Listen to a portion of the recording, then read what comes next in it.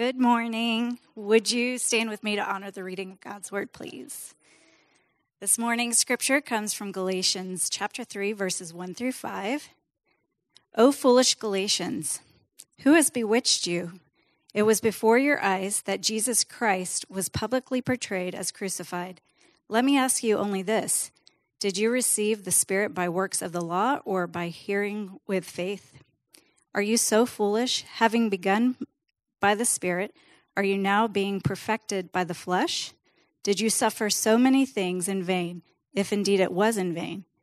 Does he who supplies the Spirit to you and works miracles among you do so by works of the law or by hearing with faith? This is the word of the Lord. Thanks be to God. Oh man, I turned that on early. Come on, let's go, church. Thanks be to God. If you were watching online, that kind of came in abruptly. But we're here for it.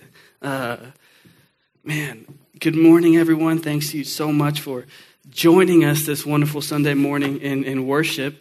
Before we kick off, I want to highlight a few things. One, I want to give a shout out to our graduates, our Texas State graduates. Skylar, I saw Skylar. Congratulations, Skylar, Kennedy, and a Daisy. Man, shout out to you guys for making that commitment to, that 4-year journey. Sometimes it can feel more than 4 years. It's like compounding 10 years of stress into such a small journey. And you guys did it so well, serving the Lord, following him. And one of my favorite quotes from Pastor Ben Stewart, he says, sometimes we go to college to try to make a living, and then we forget why we're living. And those years, those early 20s are so formative to figure out who we are in Christ. And you guys have done that so well done. Let's give it up for them one more time. Praise Jesus. To switch gears a little bit, it's going to seem a little bit abrupt, but hopefully you'll see that it's appropriate. I want to take a moment to pray for those affected by this Buffalo shooting.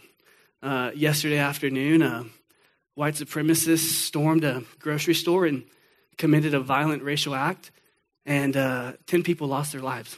And we know that that's not God's vision for a thriving humanity. And in that, we see the effects of sin go to such an extreme place that leads to favoritism and racism and anger and acts of violence. And the good news of the kingdom of God is that God will make everything right. And yet while we're in this middle place, we wait expectantly, we wait patiently, we grieve, we want God to come step in. And sometimes it feels like our attempts to pray can kind of seem like it's not doing much, but the scriptures let us know that when we pray and connect with God, it doesn't return void, and that from that place of prayer and connecting with God, we can herald the gospel and use the good news of the kingdom of God to bring about justice and create unity and harmony. And I want to take a moment to pray for those affected. Maybe you've been personally grieved by this situation. I believe that God wants to come and bring comfort, because how many of you knows that he draws near to the afflicted, to the hurting, to the broken. And I want to pray that God's kingdom would come and invade Buffalo, and would come and invade the hurting and the hateful, and that they would become lovers and ambassadors and peacemakers. And I want to pray that God would use us to bring the gospel to places that feel broken and torn by sin, to people that are broken and torn by sin, so that we can be ministers of reconciliation. So will you join me in prayer? Let's pray together. Lord, we come in Jesus' name, and Lord, we know that your heart is grieved when things like this happen. And it seems like they can happen so frequently that the temptation of our heart can be, Lord, where are you? But Father, I praise you that your kingdom is here and your kingdom is coming, and a kingdom is coming that will put an end to all the acts of violence and racism and hate and the extreme effects sin can have on the human heart. Lord, we pray that you would come and bring comfort to those who've been personally affected. Lord, I pray that you would come and bring your comforting presence right now. Father, would you enable us to become peacemakers? Would you enable us to bring the gospel of love to those who are hurting? Would you help us, Lord, to advance your kingdom and to be your ministers of reconciliation? Lord, would you help us take a stand against evil, because the days are evil. by taking a stand for your gospel. Lord, come quickly. In Jesus' name, amen. Amen. All right, now to switch gears one more time. We're going to jump into the Word, all right? This is my favorite time of this service, not because I get to preach the Word. That's a lot of fun too when I feel like the Lord has put a word in my heart, but just because the Word is so powerful. And one thing that God's been convicting me of lately is how powerful his word is.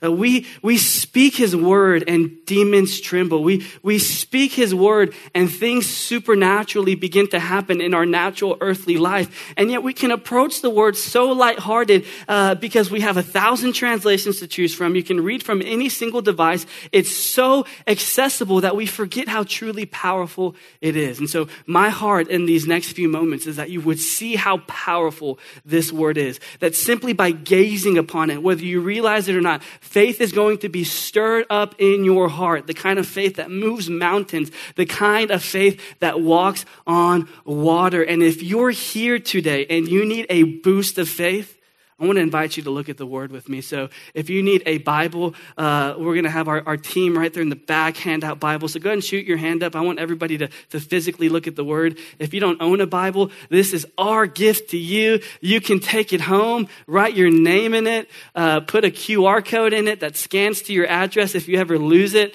this is your thing, and we want you to own it and love it. So we're going to look at Galatians chapter 3, verse 1 through 5. Galatians chapter 3, verse 1 through 5. And so I'm going to read it one more time. "O foolish Galatians, who has bewitched you? It was before your eyes that Jesus Christ was publicly portrayed as crucified. Let me ask you only this." Rhetorical question number 1.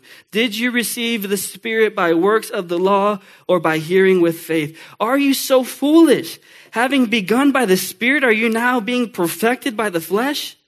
Did you suffer so many things in vain, if indeed it was in vain?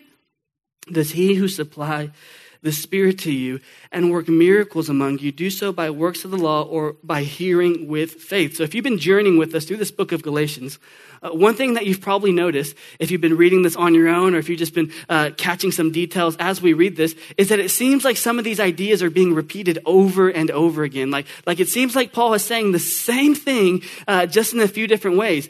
And if you're picking up on that, it's because he is. Paul is building this very strategic and precise argument because there's a group of people who have infiltrated this region known as Galatia, where Paul was in person proclaiming the good news of the kingdom of God, seeing people get saved and radically delivered from their old way of life and entering into new life with Christ.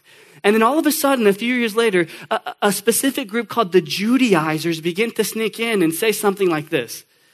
"Hey, I know you have Jesus and I know you're following him, but don't forget you're culturally Jewish. And to be Jewish means a few specific things. One, it means you have to uphold the Torah. Remember, that's our book. God gave us that book, the Torah, the first 5 books of the Old Testament. And there's laws in there and there's things that you must do. And so now all of a sudden, instead of just being identified with Jesus, a group of Judaizers are saying, it's not just Jesus. You also have to uphold these parts of your culture, specifically the practice of circumcision, which means you're committing yourself to the law of God. And also these dietary practices, because that's what distinguishes us from the rest of the people out there, the Gentiles, the way we eat and the way we conduct ourselves. And so instead of finding freedom in who Jesus is and what he has done, now they're saying if you want to experience a greater degree of freedom, you have to do the law, the Old Testament book. And this group of early church believers, where they found themselves, was they began to compromise their relationship with God because they bought into this idea that Jesus isn't enough. That maybe Jesus isn't enough. Maybe I need Jesus to save me, but to sustain this walk, to sustain this relationship, I'm going to have to do a few extra things. I'm going to actually have to practice the book and uphold all 600 plus laws. I'm going to have to adopt these practices because what I'm doing right now, my belief in Jesus doesn't feel sufficient. And if we're honest with ourselves, we can't really blame them. You see, maybe our temptation isn't to uphold the Old Testament law, but at some point in our walk with Jesus, if you're walking with Jesus, we've all faced this, where we've asked ourselves the question, is Jesus really enough? Is simply my faith and belief in him sufficient to save me and sufficient to sustain me? Or do I have to do something else? Do I have to do the 365-day Bible reading plan and wake up at 5 a.m. and cast out devils with the charismatics at 6 p.m. and read with the Reformed folks at 8 p.m.? It's just me. What does it mean to believe that Jesus is sufficient? And whether we care to admit it or not, we all experience this in specific areas. We all feel like Jesus isn't sufficient when we audit our lives and it feels like maybe we're just not measuring up. Or maybe when it feels like there's never going to be breakthrough in my life. So maybe I have to take things into my own hands to a certain way to experience freedom. When we feel like things will never get better. When we feel like God is absent and not even working, this idea begins to creep in. Is Jesus really enough? And then before we know it, our feelings begin to influence our beliefs. I feel like I'm not measuring up. No wonder God isn't blessing my life. I feel like I'll never have breakthrough. So what's the point of persevering? What's the point of going with Jesus? Might as well give in to my temptations. I feel like things will never get better. Maybe this God thing isn't real after all. Maybe it's not for me. Feelings influence beliefs. Beliefs influence action. And next thing you know, we begin to distance ourselves from God. We begin to distance ourselves from the people who care about us because we concluded maybe they don't care about us or maybe I don't need them because this Jesus thing isn't working out. And then in the pursuit to feel whole and complete, to feel free, it feels like we're more enslaved and more disconnected than ever before. And I believe this experience, in one way or another, stems from the failure to correctly answer two questions. And that is, how does one become more Christ-like? And two, what does progress actually look like in the Christian life? How does one become more Christ-like? And what does progress look like in the Christian life? And depending on how you answer this question, will either produce a life of endless misguided attempts to make progress with Jesus, or it will produce a soul that is so anchored in Christ, so deeply rooted in Jesus that you bear fruit in every area of your life. How does one become more Christ-like? And what does progress look like in the Christian life? To unpack this idea, we have 2 points. Number one, through flesh, and number two, through faith. Through flesh and through faith. Let's begin with Galatians 3, verse 1. O foolish Galatians, who has bewitched you? It was before your eyes that Jesus was publicly portrayed as crucified. Now, why is Paul saying this and why is he being so aggressive? Well, as we mentioned earlier, Paul is heartbroken because he is seeing a community of faith that started so strong in Christ become divided by these false teachings because they began to adopt a system of faith that is being promoted by false teachers. And what Paul is saying is that this system of faith, this way of believing isn't increasing your quality of life, isn't making you more free, it's further enslaving you. Enslaving them to the Old Testament dietary laws, enslaving them to these practices that Jesus has died to free them from. And this frustrated Paul. Because Paul firsthand knew the freedom and the grace that came with belief in Christ.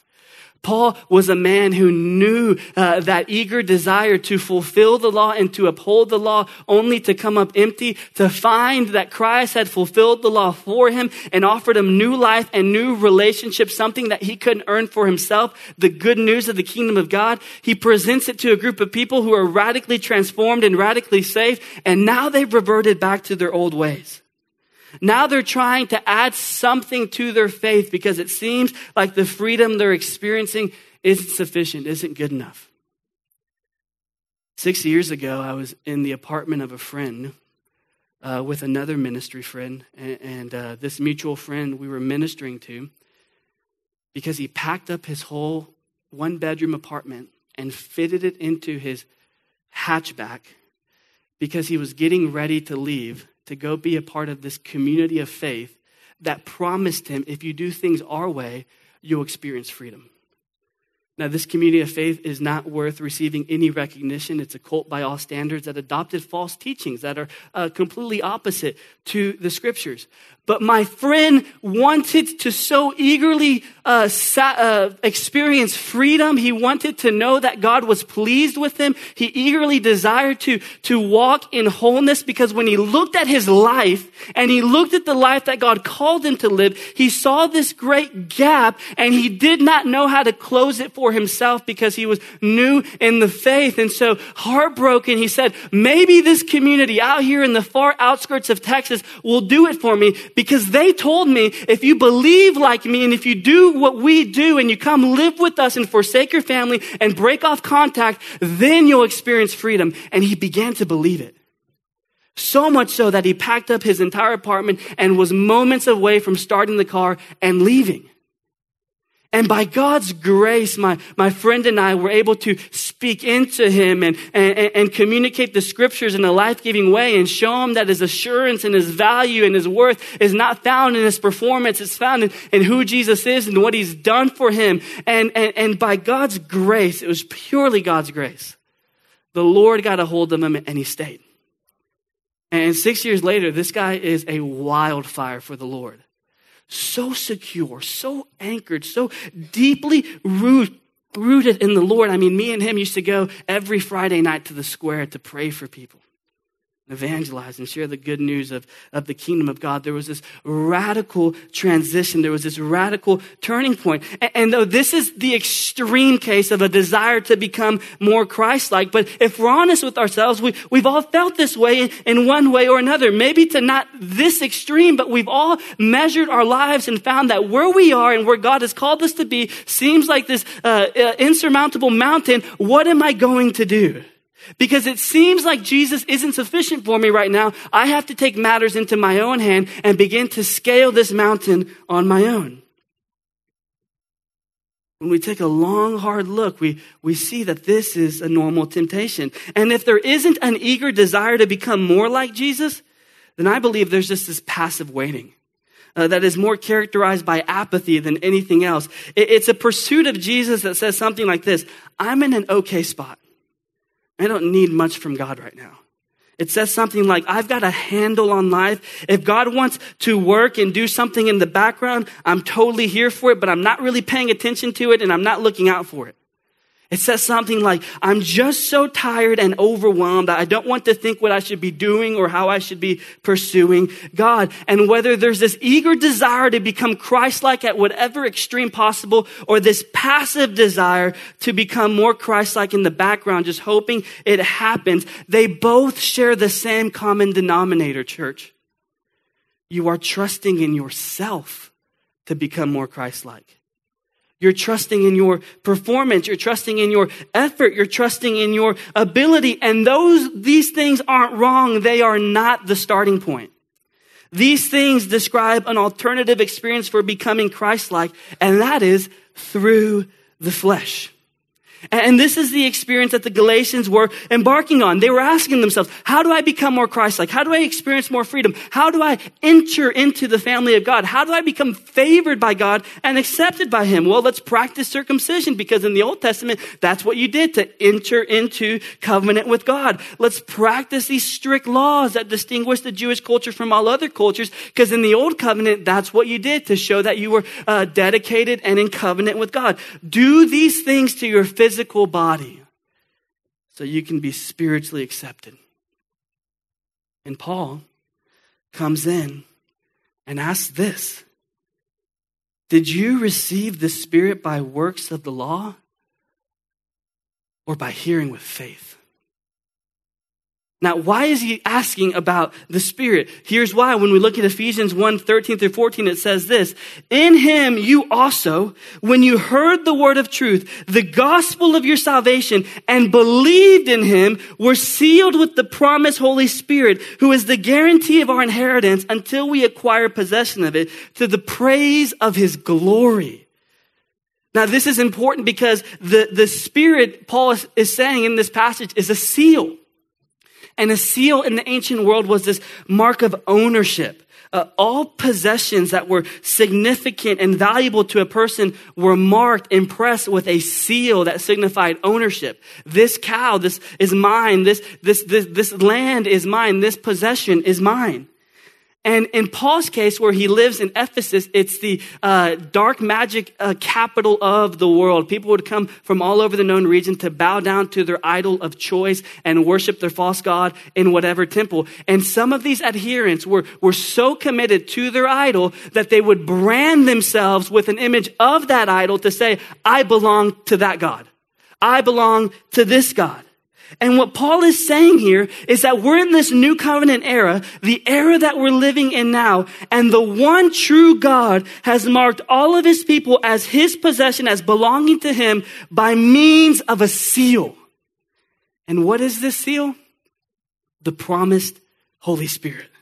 The presence of the Holy Spirit in the life of a believer is a firm indication that that person belongs to God. Now, why is this good news? The reason why this is good news is because when God looks to you, church, he's not looking at your performance. He's not looking at your best efforts. He's not looking at the suffering that is being afflicted upon you because of you choosing sin over him. He's looking at his Spirit inside of you and saying, that person is mine. Regardless of the condition they are in, regardless of how perfect they appear to the outside world, regardless of how beat up they are, that seal means that person is mine. And the Holy Spirit inside of you testifies to you belonging to God. And what Paul's trying to communicate here is that you didn't receive this firm stamp of approval and acceptance from God through your works. You received it through faith when you connected your faith to the message of the gospel and God poured out his Spirit inside of you. But it gets better. It always does. Paul says that the Spirit is also a deposit. And the idea here in this passage is the idea of a down payment. That's the one we're most familiar with in our context. You put a large amount of money down to lock in the purchase of an item, like a house, a piece of land, or a specific service that guarantees you future ownership and possession of whatever you put the deposit down. The Spirit is also a deposit on the future inheritance of believers. What this means is that God has marked us and sealed us and set us apart. And it also means that it is the promise that we are going to be in glory with God, that he's going to protect us and sustain us and keep us. What Paul is saying here is that God so values his people that he has put down a deposit, his Spirit, and he's going to complete the transaction. What this means is that I belong to God right now because he sealed me with his Spirit. And despite what lies ahead of me, blessings or misfortune, success or failure, breakthrough or struggling faithfulness, I will still belong to God in the future. This is the good news of the kingdom of God, is that I belong to God right now, and he's given us this assurance that I will belong to him in the future, to all those who are in faith in Christ. And so when you look at your performance and you audit your life and it seems like you're not measuring up and the level of breakthrough isn't there and you're not experiencing freedom the way you thought you would, the Spirit of God inside of you guarantees you that you belong to God. And the Spirit of God inside of you guarantees you that he will sustain you and keep you and bring you into glory. That's why when we come into Christ, we get to experience this beautiful doctrine of assurance. That I belong to him and he belongs to me. And you don't look at your resume or your works or your performance because none of that earned it. It was simply through faith. Sealed. Deposit. the hope of experience fullness and glory. And so Paul goes on to say, let me ask you only this. Did you receive? Did you receive the Spirit by works of the law, by works of the flesh, or by hearing with faith? Are you so foolish? Have you begun by the Spirit? You are now being perfected by the flesh. What Paul is reminding them is that God has bestowed his Spirit on believers after they heard the gospel and put their faith in its message. And this is the good news of the kingdom of God, that the Spirit, the marker of belonging to God, is made available to all those who hear and believe. So how does one become more Christ-like? Not through works of the flesh, but through faith and Spirit-empowered effort. How does one become more Christ-like? Through faith and Spirit-empowered effort. That's why Paul says, are you so foolish? Having begun by the Spirit are now being perfected by the flesh. What Paul is saying is that when you believe the gospel, you abandon the pursuit of trusting yourself to make yourself complete, whole, and acceptable before God.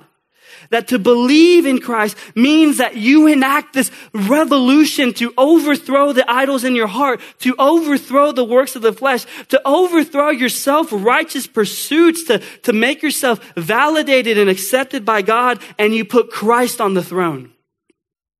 How do you do this? How do you experience this? Through faith. Does he who supply the Spirit to you and work miracles among you do so by works of the law or by hearing with faith? You see, this last rhetorical question really sums up the point that Paul is driving home. The Spirit of God is at work, not because of our ability to observe the law, not because of our ability to be moral and show up to church every Sunday and have a good Bible reading plan and do the right religious activities. No, rather the Spirit is at work because they heard the message of the gospel and received it with faith. This is why rehearsing the good news of the kingdom of God is so important.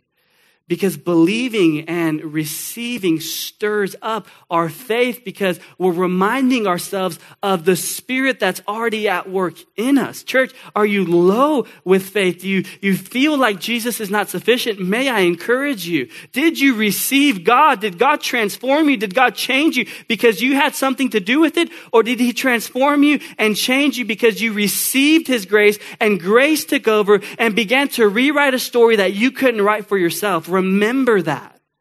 Reflect on that. And as we begin to do so, this supernatural transaction takes place, that faith begins to arise in our heart. When you believe upon Jesus, this is what happens. The Holy Spirit enters through belief in Christ. In other words, faith is the road that the Holy Spirit takes to enter into your heart. Faith is the road that the Holy Spirit takes to enter into your heart. And why does this matter? Because we can be so consumed with our human effort to become the best earthly versions of ourselves when God wants so much more for us. He's made available for us the riches of heaven and eternal life with him so that we can live on earth as it is in heaven. And when we talk about the gospel being good news, this is the aspect of the good news, that the pathway that God wants to connect with you is not through your performance. It's not through your best days. It's not through the best earthly version of yourself. You can connect to God and God connects to you through faith. This means that as long as there is faith in Christ and an eager desire to live out this faith through the empowerment of the Holy Spirit, this connection is not broken or dependent upon suffering or crisis or church hurts or relational breakdowns or addiction or stress or fear or tragedy or shattered dreams or unmet expectations. This means that my connection to God is dependent upon my faith and not my circumstances. That the good news of the kingdom of God is that the worst things that can happen to me can either reinforce my faith because I allow God to mold me and grow me through them, but they can never disrupt my connection. You can give, you can take away pain and suffering, high victory and joy. My faith is not dictated by my circumstances. Rather, faith transcends all of those things. And I believe that that's the type of faith that God wants to mold in us. I believe that that's the type of people that God wants to create in us. That when the outside world looks in on us and they see a people that has been afflicted and hard pressed and marked by tragedy, not because of who God is, but simply because the effects of sin are real, they would see in us a joy and a life and a perseverance that's not dictated by our circumstances. Rather, we have remained steadfast connected to God because we connect to him through our faith, not through our circumstances. Not through our best efforts, not through our good days. And I know how easy it is to connect with God when things are going so well. I know. I look forward to those days. If I'm honest, it feels like those are the days that I usually do connect with God. Like, hey, today's a good day. Might as well connect with God. But when it feels like the stress of parenting and all the work-related stress and the issues out there get inside here and begin to influence me, it seems like I began to let what's happening out there dictate how I connect with God up here. And the good news of the kingdom of God is that regardless of what's happening out there or what's happening in here, I connect to God through faith. Not through my circumstances, not through my blessings, but through faith. My connection to God, our connection to God is dependent upon faith, a faith that rests in and embraces Jesus. So if I could leave you with one takeaway, it's this. The Christian life continues the way it begins. The Christian life with Jesus, continues the way it begins. And how does the Christian life begin? Through faith and repentance. Jesus, in other words, not only saves you, Jesus sustains you. And where the Galatians found themselves is that they had begun in faith and that they had begun with Jesus, but they felt like they had graduated from faith in Jesus and began to adopt other practices that they thought would sustain them and gain them closer to Jesus. But what the scriptures teach us over and over again is that the everyday endless rhythm until you die is faith and repentance. Faith and repentance is not this one step that you take to enter into relationship with God and then you move on with your life. Faith and repentance is the everyday normal rhythm that we practice until we're in glory with Jesus. Because every single day there's going to be something that we want to place our faith in that isn't Jesus, that introduces an opportunity to repent and place our faith in him. Every single day, there's going to come up an area of our life that needs to be submitted to the Lordship of Christ, that we bow down before him and lay at his feet, and then we turn to God in repentance and receive grace. This is in the Christian life, breathing. Faith and repentance is breathing. Now, I don't know about you, but you need to breathe. I remember when I was much younger, I used to try to practice holding my breath because that's what the magicians did on TV when they were in a water tank. And for some reason, I thought that I would find myself in that circumstance. Still haven't. But breathing is important. You can only go so long without breathing. And in the Christian life, you can only go so long without faith and repentance. It is absolutely crucial. It is absolutely necessary for the believer of Jesus. Why? Because faith connects us to God. And repentance is this sweet gift that allows us to turn from whatever we are consuming ourselves with and find all of the grace, all of the mercy, all of the value, identity, purpose, power, and strength that we could ever need in Christ Jesus. You see, the way of progress, the way of becoming more Christ-like is to practice the never-ending rhythm of faith and repentance. In other words, moment by moment trust in the Lord. This is why Paul says in Ephesians 3:14-17, for this reason, I bow down to my knees before the Father, from whom every family in heaven and on earth is named, that according to the riches of his glory, he may grant you to be strengthened with power through his Spirit in your inner being, so that Christ may dwell in your hearts through faith. That this strength and this power that we need from the Holy Spirit comes into our hearts, not through our moral performance, not through our victories, not through our downfalls, but simply by connecting our faith to Jesus. And Paul was so moved by this idea, so radically transformed, that commenting on this in a different passage would say this in Romans 8:24-39. For in this hope we are saved. Now, hope that is seen is not hope, for who hopes for what they see? But if we hope for what we do not see, we wait with patience. Likewise, the Spirit helps us in our weakness. Do you feel weak? Do you feel fragile? God's Spirit is made available to you to give you strength. For we do not know what to pray as we ought, but the Spirit himself intercedes for us with groanings too deep for words. And he who searches hearts knows what is the mind of the Spirit, because the Spirit intercedes for the saints according to the will of God. And we know that those who love God, all things work together for good, for those who are called according to his purpose.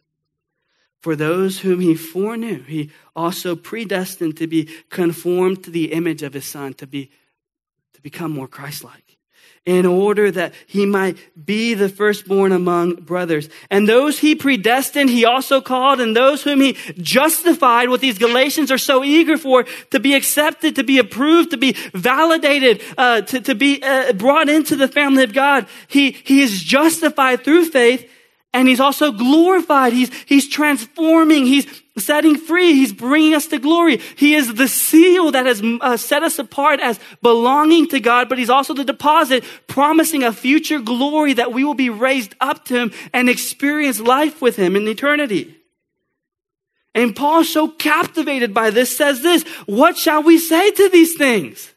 What shall we say to the death and the destruction and the acts of chaos that's consuming us? What should we say to the broken marriages and to the pain that's overcoming us? What should we say to the quality of life that feels like it's taking us apart limb by limb and destroying us? What shall we say to the things that seem like are hindering our progress, to the lies that make us feel like we're not good enough?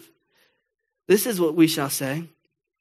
If God is for us, who can be against us? If God is for us, who can be against us? He who did not spare his own Son, but gave him up for us all, how will he not also with him graciously give us all things? How do you receive all things? Through faith, through connecting to God and letting his Spirit come at work in you and begin to transform you from one degree of glory to another. Who is to condemn? Christ Jesus is the one who died. More than that, who was raised, who is at the right hand of God, who is indeed interceding for us.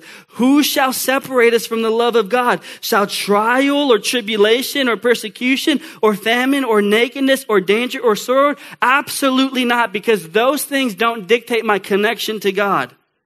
As it is written, for your sake we are being killed all day long. We are regarded as sheep to be slaughtered. No, in all these things, hear me, church, we are more than conquerors through him who loved us and showed us the depths of his love at the cross in Christ Jesus, and rose again from the dead and depositing resurrection power inside of us. So when things seem like they're bringing death, at work in you through faith is a power that resurrects. I'm sure that neither death, nor life, nor angels, nor rulers, nor things present, nor things to come, nor powers, nor height, nor depth, nor anything else in all creation will be able to separate us from the love of God in Christ Jesus our Lord. How does one become more Christ-like? What does progress look like in the Christian life? Moment by moment, trust in the Father, Son, Holy Spirit, practicing the never-ending rhythm of faith and repentance as we connect and turn to God every single day, every single moment of our life. If this sounds simple, it's because it is. And if it sounds too good to be true, well, that's what makes grace so scandalous, is that God has made available for us connection and relationship through faith. And it's one of those things where I wish I could systematically kind of break it down even more, for my practical people. Like, here's how you do it. Here's what you need to do. But when you think about God transforming you, when you think about that moment when you knew that grace took over and the Spirit came into your heart, there was no formula to it. It was simply God's grace coming in and changing everything. And I believe that the way we experience this and the way we live this out is by posturing ourselves in this position of just being needy disciples of God's grace. Positioning ourselves with humble and open hearts and saying, Lord, will you take over all over again? Lord, will you become my Lord and Savior all over again?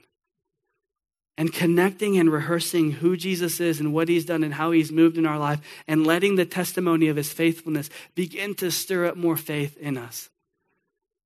And then letting his Spirit come at work, transforming us from one degree of glory to another. As we close in prayer, I want to take a moment to practice that. With every eye closed and head bowed, or however you need to get before the Lord,